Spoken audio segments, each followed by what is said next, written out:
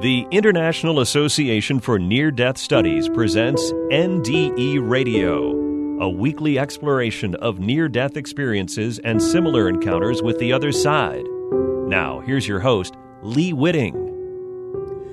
Today's show falls on Martin Luther King Day, 2022, and I often acknowledge on this day my suspicion that Dr. King had an NDE or some other spiritually transformative event in his life, something that triggered his recognition that love is the only real answer to our problems on earth, including, of course, the endemic racism he was trying to overcome in the United States while he was here.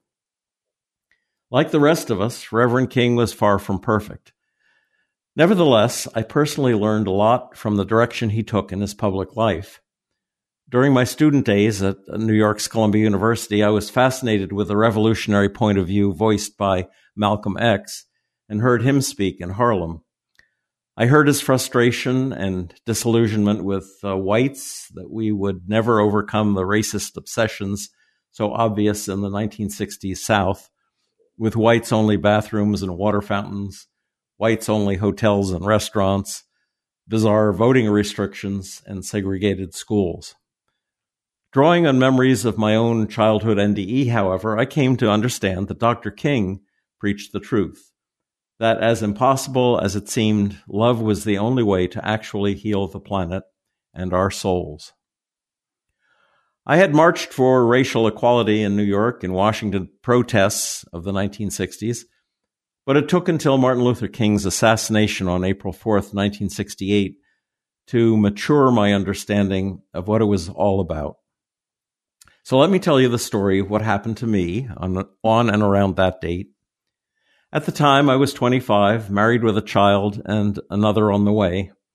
I had a full-time job as well, but it was the 60s, and 3 of my hippie friends persuaded me to drive with them to Acapulco, Mexico, to sample firsthand the potency of Acapulco pot.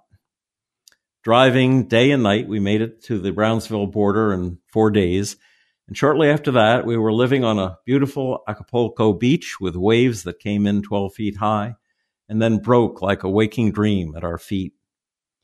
The dope was great, and every wave was a hallucinogenic dreamscape, with knights defending the castle walls at the top of each wave until the wave and the walls fell down.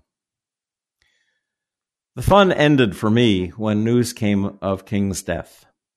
Something in my mind shifted when I heard the news, and fear for what might happen to my wife and child if there were riots near where we lived close to West Philadelphia. I packed my bag and with my last few dollars bought a bus ticket to Mexico City and airfare to Dallas, the only American airport I could afford.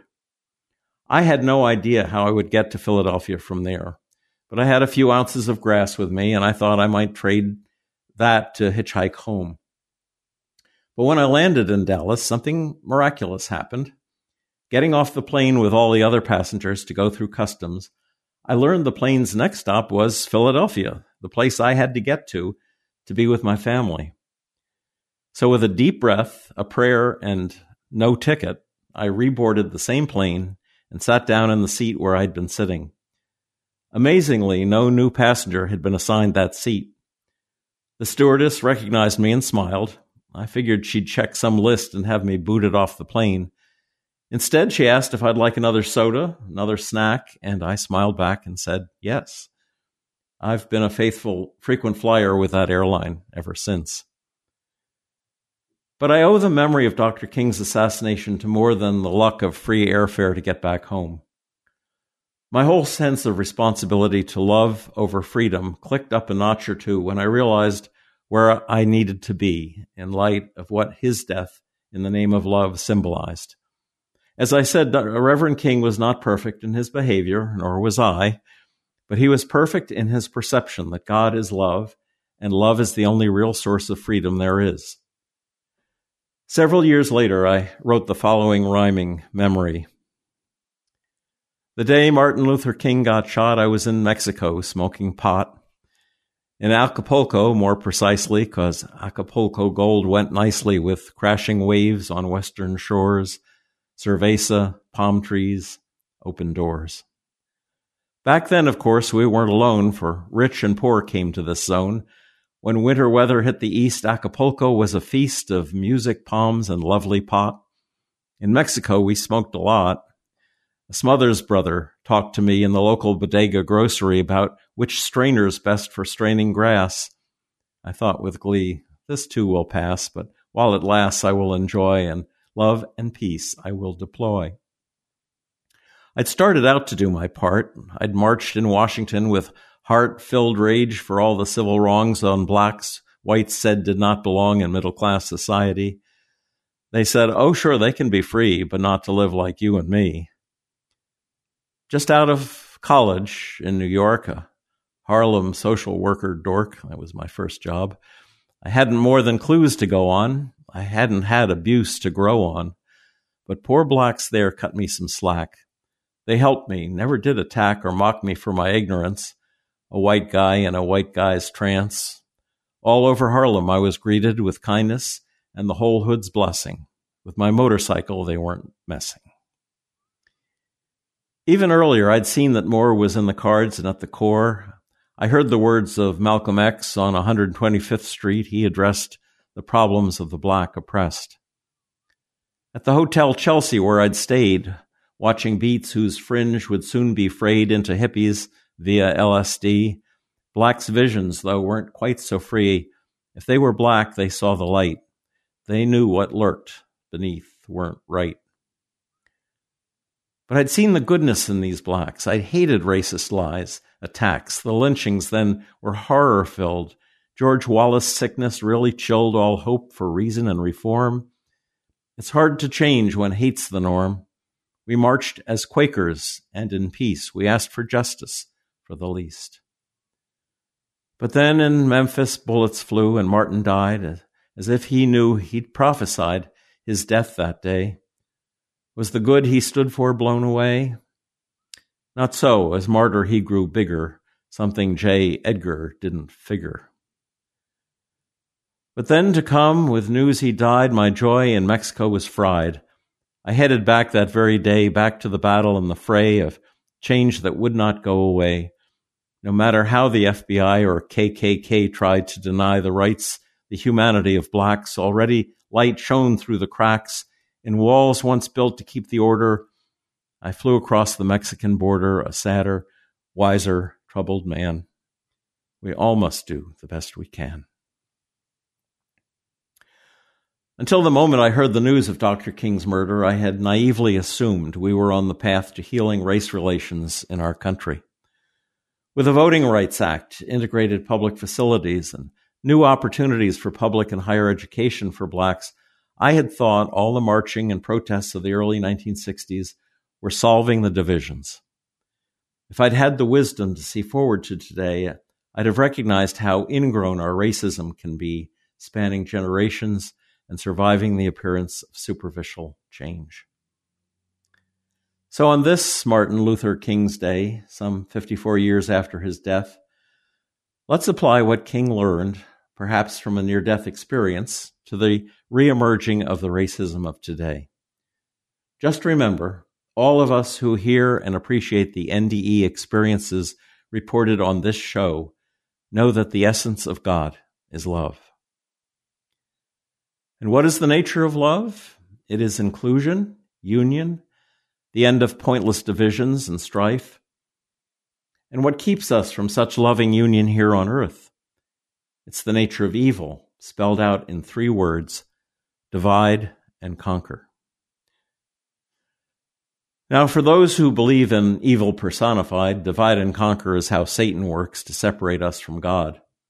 For those who believe evil is simply the failure of corrupt men and women to see the good, divide and conquer is how the oligarchs grab wealth, dictators seize power, classes enforce their fabricated superiority, and how religious bigotry and racism can lead to cruelty and war. The underlying framework of divide and conquer is built on lies. Lies that make you believe you're the victim of conspiracies, lies that greed is good, lies you're superior and therefore entitled to dehumanize others on account of their race or religion or gender or age or nationality or language or sexual preference or level of education or neighborhood or the job they do. Or. The list is endless, as is the cruelty, depending on how fearful and gullible and greedy and or victimizable you are. Basically, fear is the ruler of divide and conquer, and certainly not love. What do we do to stop the madness?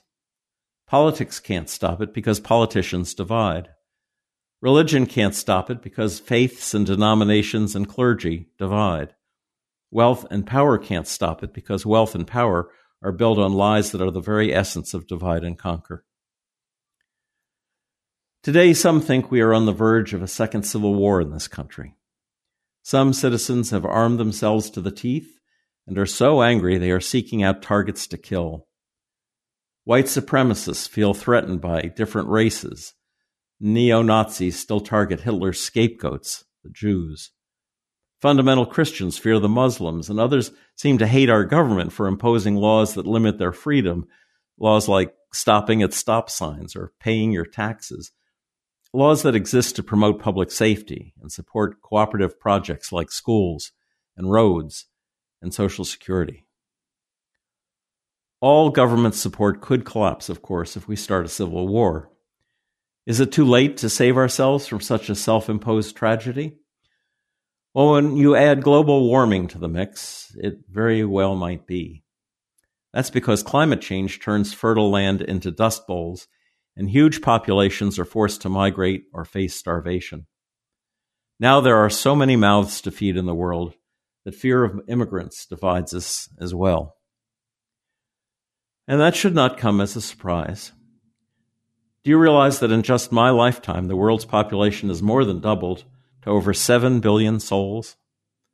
That's because, over my lifetime, religions encouraged families to make more babies, more Catholics and Hindus and Muslims to competitively add to each flock. Growing up, I had Catholic friends with 10 or 12 siblings. Today, most American Catholics only defy church dictums and go for quality over quantity, which allows for better health care, nutrition, education, and a healthy share of love for each of their 2 or so children born. With better birth control, we wouldn't need wars and plagues to keep limits on the population. In the generation coming after me, the population problem can correct itself, and with it, the stresses and strains on the environment. And by the way, worldwide pollution has reduced human fertility, one of nature's ways to correct overpopulation problems. But effective birth control practices that reduce population simultaneously reduce the Earth's pollution burden as well, giving fertility a chance to survive. Effective preconception birth control would do away with the divide and conquer politics of abortion as well. So those are some of the problems we face on this Martin Luther King Day, 2022. It's the same problems I'd hoped to see overcome when I was in my 20s, and the intervening 50 years has only made things worse. But I remain optimistic because, as Plato observed some 400 years before Christ, truth alone is eternal. Everything else is only shadows. As NDEers know, the only truth is love. Love is the only source of freedom as well. Many of those people arming themselves with AR-15s and other assault weaponry say they are doing it to be free. But this is another lie of divide and conquer thinking. There was a story in the news of a man who refused to wear a mask into a store that required them, saying he was not afraid. "Why are you carrying that pistol on your side then?" the store manager asked, "if you're really not afraid." Love may make us more vulnerable to the world, of course, but that very vulnerability makes us heroes in the eyes of God. Open carry makes us part of the problem. But short of not arming ourselves to go grocery shopping, what can we do to reduce fear and grow love in the world? We have to love our neighbors as ourselves. "And who is my neighbor?" they asked Jesus. He told them the story of the Good Samaritan, how a man was beaten and robbed on the road and left for dead, and how other travelers, even a priest, walked by the injured man without helping him. But a Samaritan, a man of a different faith, stopped to help. Love reaches out past the divisions of religion, race, class, and culture to bring the light of God to where it's needed. Religions, too, are a big source of divide and conquer problems. A few months after I started doing NDE radio on TalkZone, my brother Chris sent me a joke he'd found that illustrates the divide and conquer of religions. It was attributed to Erno Phillips, and it goes like this. I was walking across a bridge one day, and I saw a man standing on the edge about to jump off. I immediately ran over and said, "Stop, don't do it." "Why shouldn't I?" he said. I said, "Well, there's so much to live for." "Like what?" "Well, are you religious or atheist?" "Religious." "Me too. Are you Christian or Jewish?" "Christian." "Me too. Are you Catholic or Protestant?" "Protestant." "Me too. Are you Episcopalian or Baptist?" "Baptist." "Wow, me too. Are you Baptist Church of God or Baptist Church of the Lord?" "Baptist Church of God." "Me too. Are you Original Baptist Church of God or are you the Reformed Baptist Church of God?" "Reformed Baptist Church of God." "Me too. Are you Reformed Baptist Church of God Reformation of 1879 or Reformed Baptist Church of God Reformation of 1915? "Reformed Baptist Church of God Reformation of 1915, to which I said, "Die, heretic scum," and pushed him off the bridge. Now, I was born in the 1940s when the so-called greatest generation of Americans was at war to defend our democratic way of life from Hitler's Germany, Mussolini's Italy, and the enemies in Japan, dictators who crushed individual rights in their countries as if they meant nothing. Today, there are dictators, despots, and bullies all over the world, just waiting to witness the end of democracy in America. The fact that power corrupts is obvious, if only by witness to the wealth that oligarchs and dictators accumulate, even in the poorest of countries.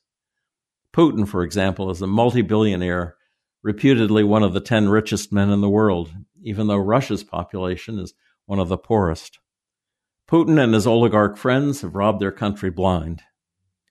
With crimes that great, Putin can never allow an independent to run against him. Likewise, he can't allow a free press or unlimited internet or street protests, or an independent legislature. In other words, anyone who values their personal freedom, and especially their right to own guns, does not want to live under an authoritarian regime like Russia's, or Hungary's, or China's, or North Korea's, or Saudi Arabia's, or any of the dozens of cruel and abusive dictatorships bullying and enslaving populations around the world. So who is your neighbor? The next person you meet, the person in front of you right now, anyone in need of your help as a channel of God's love. Most NDErs have a special gift to share by telling to others the story of their experience. As a hospital chaplain, I made frequent use of the near-death stories I heard to bring comfort to other patients in panic over their illness or as they lay there in fear of dying. That kind of powerful assurance that we survive our body's death is about as powerful a gift as anyone can give to another person, another neighbor.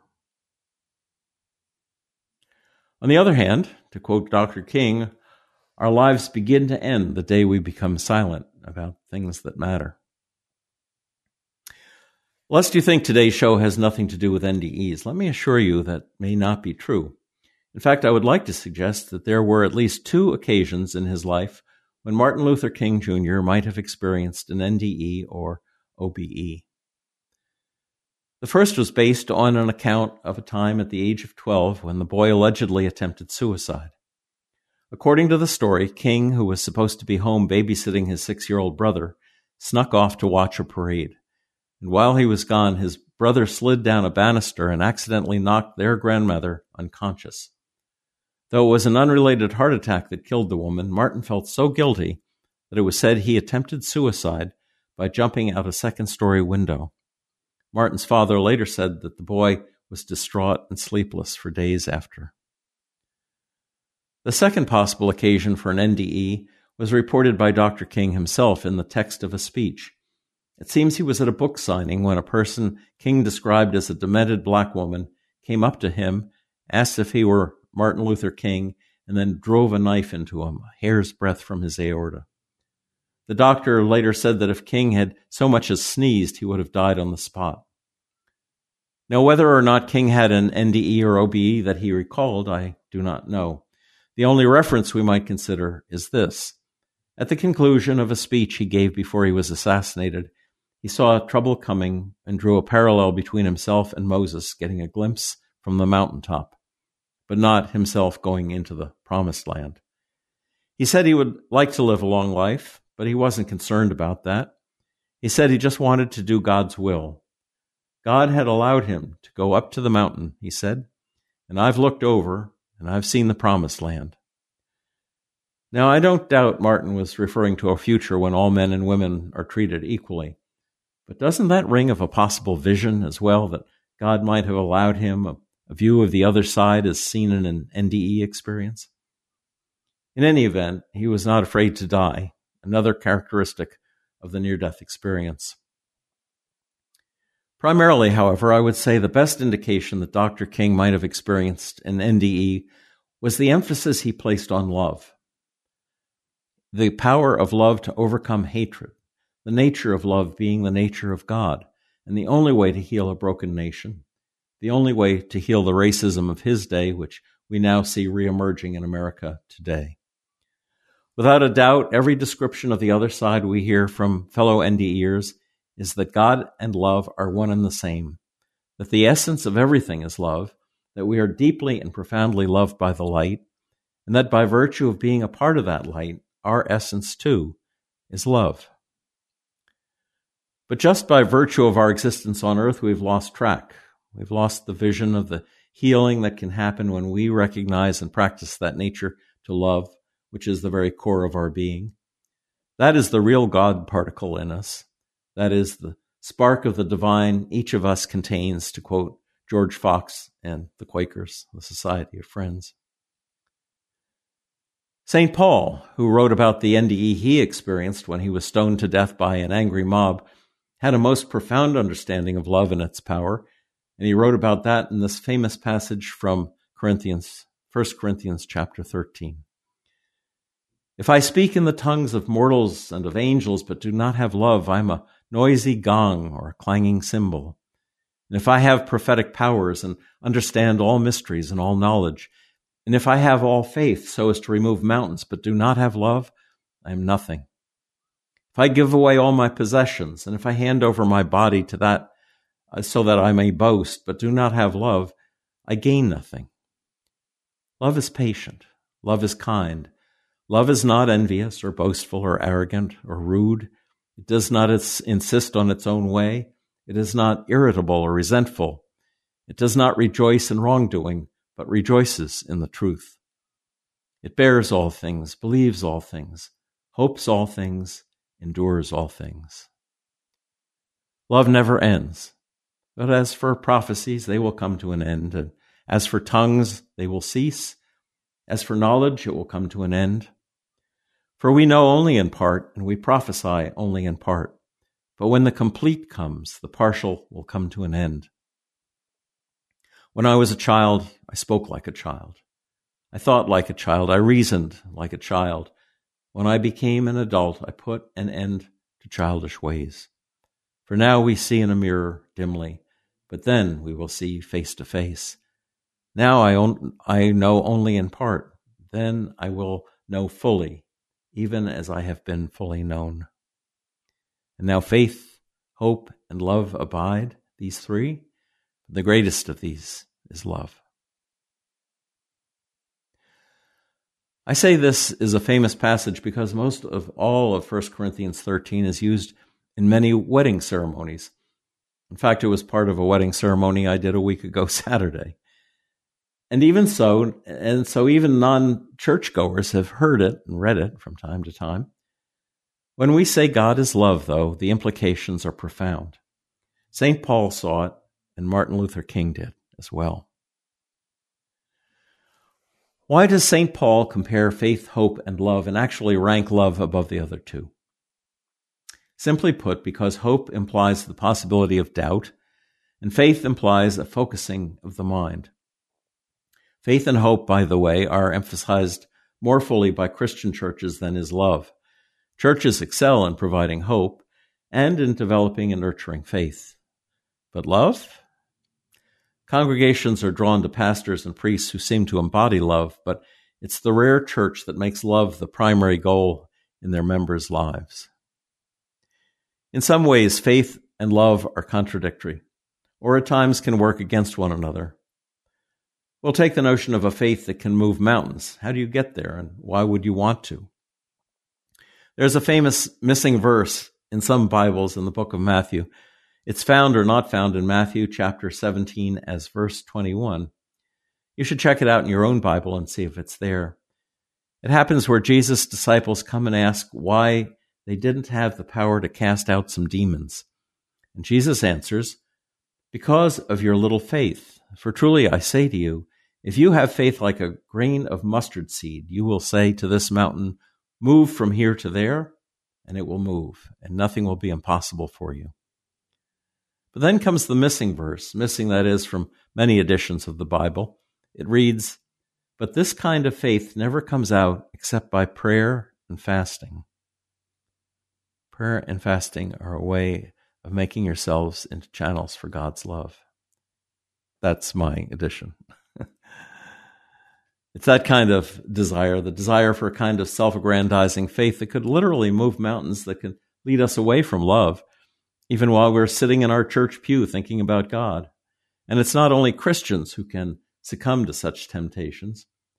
There are some Buddhist monks who've developed amazing abilities to sit naked in mountain snow and generate enough heat to warm themselves and others. Some monks have learned, through fasting and meditative praying, to control their bodies to slow so thoroughly that they can be buried for days and not suffocate. So do we want to have extraordinary power over our bodies and the rest of the creation like God? Or do we want to love the creation like God? The two are not only different, they can be terribly at odds with each other. Paul understood this, and Martin Luther King did as well. Unfortunately, many of today's Christians and others have opted for faith power instead of the power of love. And given our technological control over the physical world these days, blind faith in ourselves to make the right decisions often seems to go horribly wrong. And this seems to be particularly true right now. On this day set aside to honor Martin Luther King, I couldn't help but wonder what King had to say to his old enemies, to greed, to racism, prejudice, religious bigotry, and hatred, and the threat of unbridled political power, the decline of the free press, and the failure of government agencies of the government that he was up against half a century ago. These same forces we are confronting again today. Well, to answer that question, here are some of the quotes attributed to Dr. King and to whom they might be directed if King were with us today. First, as a general statement to Muslims and Christians both, King might have repeated his observation that, quote, "Darkness cannot drive out darkness, only light can do that. Hate cannot drive out hate, only love can do that," unquote. And as an addendum, he said, "Let no man pull you so low as to hate him."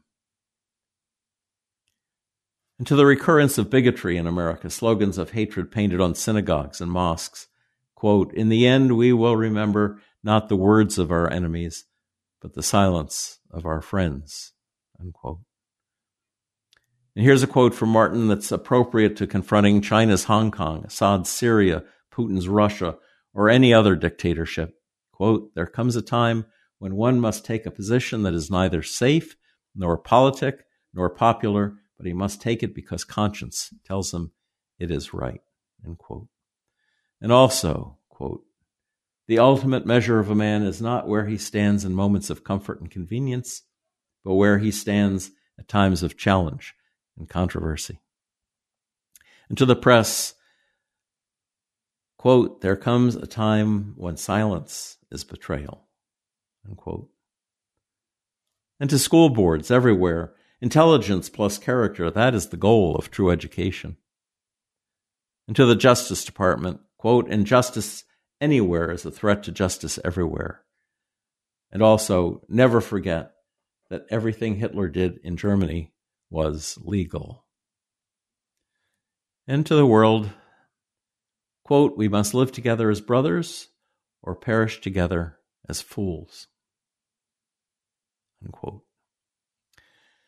And to those who do not accept climate change and environmental pollution as an immediate threat to our survival, quote, science investigates, religion interprets. Science gives man knowledge, which is power. Religion gives man wisdom, which is control. Science deals mainly with facts. Religion deals mainly with values. The two are not rivals. And to every churchgoer, he might say, quote, those who are not looking for happiness are the most likely to find it, because those who are searching for happiness forget that the surest way to be happy is to seek happiness for others, end quote.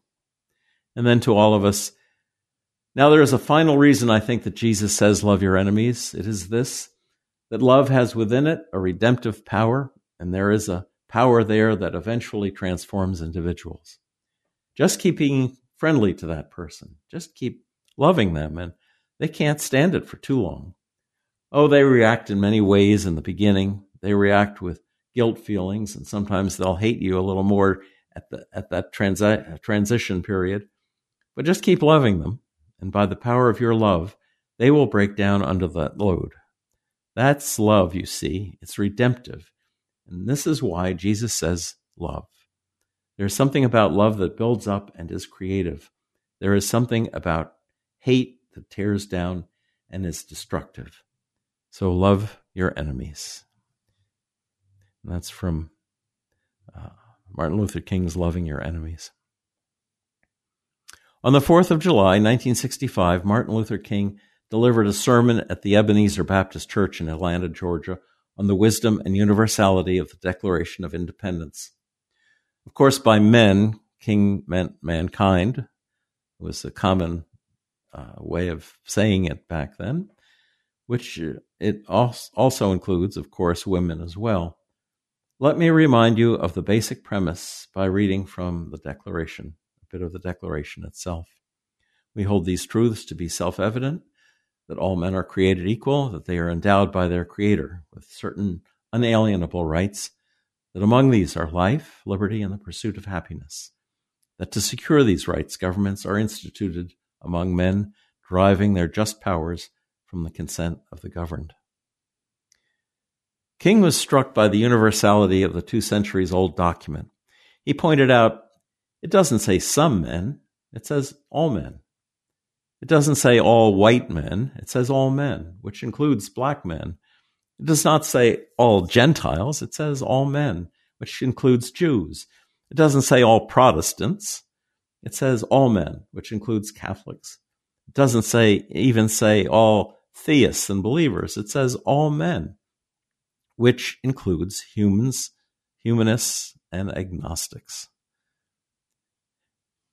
It seems shocking to me, having lived through Martin Luther King's time, having marched in the streets of New York and Washington, that we should today find ourselves thrown back to that same era of restricting voter rights, harassing people of other faiths and colors, and under threat of an authoritarian form of government run by and for corporate interests that hold on to power by bullying the press and enforcing laws favoring popular prejudices, ignorance, and hatred. There were other quotes from that same speech at Ebenezer Baptist which seem painfully appropriate to today. Quotes such as, quote, the price that America must pay for the continued suppression of the Negro and other minority groups is the price of its own destruction.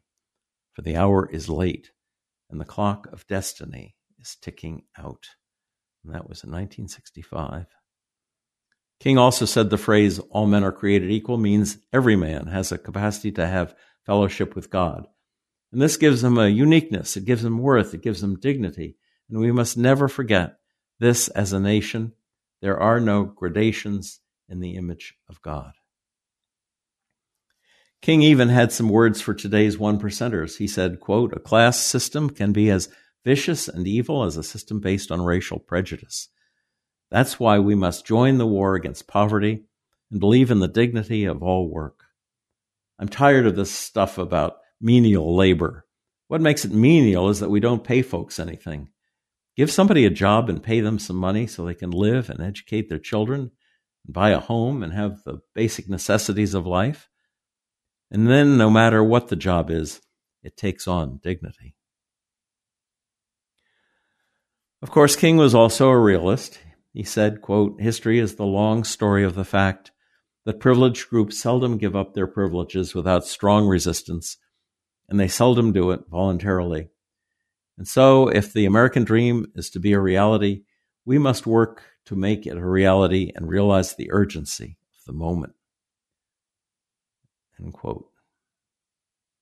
But as always, King came back to love.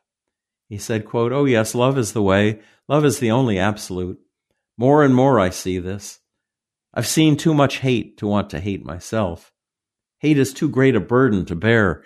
I've seen it on the faces of too many sheriffs in the South. I've seen hate in the faces and even the walk of too many Klansmen of the South. I've seen hate. Hate distorts the personality. Hate does something to the soul that causes one to lose his objectivity. The man who hates can't think straight. The man who hates can't reason right. The man who hates can't see right. The man who hates can't walk right. And I know now that Jesus is right, that love is the way, and this is why John said, God is love, so that he who hates does not know God. He who hates does not know God. But he who loves at that moment has the key that opens the door to the meaning of ultimate reality. Just some of the words of Martin Luther King Jr. Did he learn these truths through an NDE? Well, I guess we'll have to ask him when we get to the other side. If listeners would like to hear this show again or any of our more than 400 archived NDE interviews, go to TalkZone's NDE radio site and hit the Past Shows button, or go to our YouTube channel, NDE Radio with Lee Witting, where you can subscribe to and comment on the complete NDE Radio library. Be sure to like, follow, and share our NDE Radio Facebook page. Just search NDE Radio with Lee Witting on your Facebook app. And listen again next Monday, 11 a.m. Eastern at TalkZone for more NDE Radio. I'm your host, Lee Witting, saying thanks for listening.